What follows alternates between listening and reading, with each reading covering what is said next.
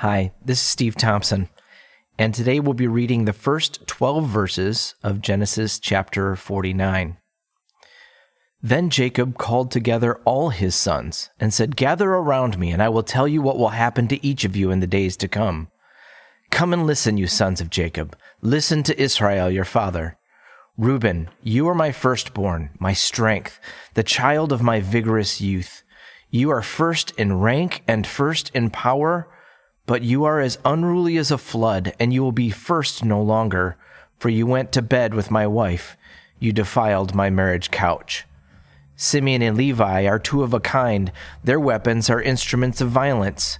May I never join in their meetings. May I never be a party to their plans, for in their anger they murdered men, and they crippled oxen just for sport. A curse on their anger, for it is fierce. A curse on their wrath, for it is cruel. I will scatter them among the descendants of Jacob. I will disperse them throughout Israel. Judah, your brothers will praise you.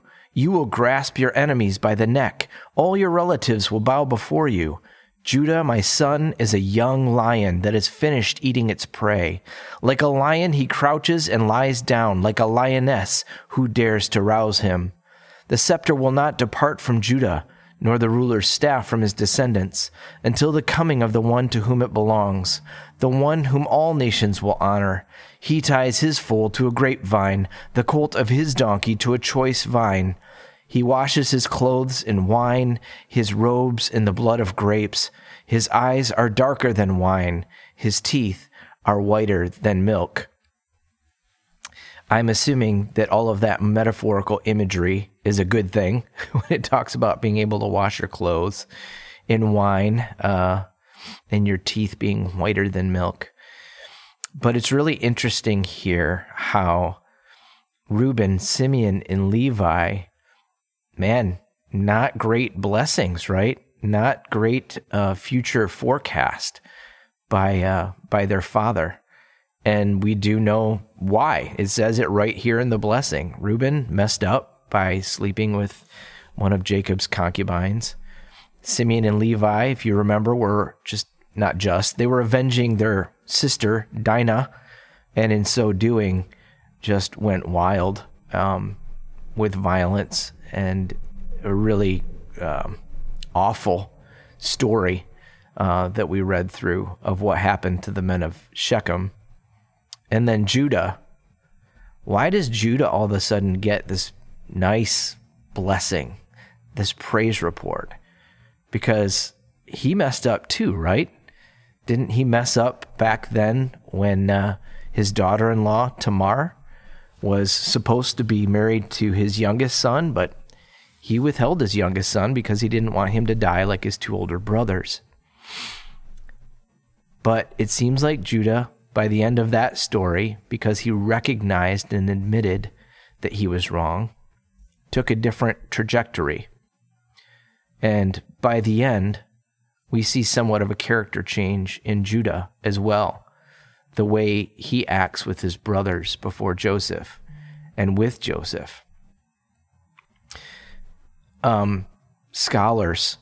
Many scholars today think that Genesis was compiled and written down about the time of the exile, somewhere around the time of the exile, which is when the future Israel, nation of Israel, had broken into two kingdoms at that point, Israel and Judah. And Judah was, in fact, the entire tribe of Judah. It became a dominant, large population. But both Israel and Judah were conquered and carried off to different lands, to different nations, Assyria and Babylon. And so it's believed that possibly this was written then, and the writer, of course, wanted to give the history of how their people came to be, how they came to be in power, and then how they came to be in exile as well. But a story that would encourage them that as a people, they would be risen up again, that God would raise them up again. And so Judah then is cast in a very favorable light because these more than likely were the descendants of Judah. And so that's certainly a legitimate interpretation or understanding of how this came to be. But regardless of how it happened, here's the thing I find fascinating. Doesn't matter when it was written.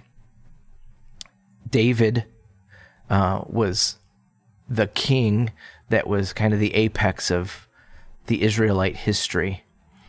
And after him, nothing was ever quite the same. And so he was through the line of Judah, and quite likely the kings then that are mentioned here, the scepter will not depart from Judah. The kings of Judah and Israel would come through this line. But they couldn't have known that also the Messiah, Jesus, would also come through this line. The scepter would not depart from this line. It is impossible outside of God for Jacob to have known it then, for David to have known it when he reigned, for if they compiled this book well after that time frame, for them to know. Yet Jesus came from this line. And I'd love for you to listen again to that blessing, to that prediction of the future that Jacob makes. Judah, your brothers will praise you.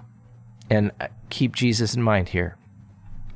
You will grasp your enemies by the neck, and all your relatives will bow before you. Judah, my son, is a young lion that has finished eating its prey. Like a lion, he crouches and lies down, like a lioness who dares to rouse him.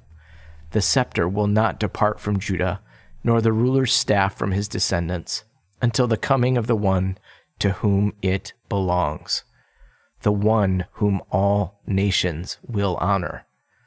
He ties his foal to a grapevine, the colt of his donkey to a choice vine.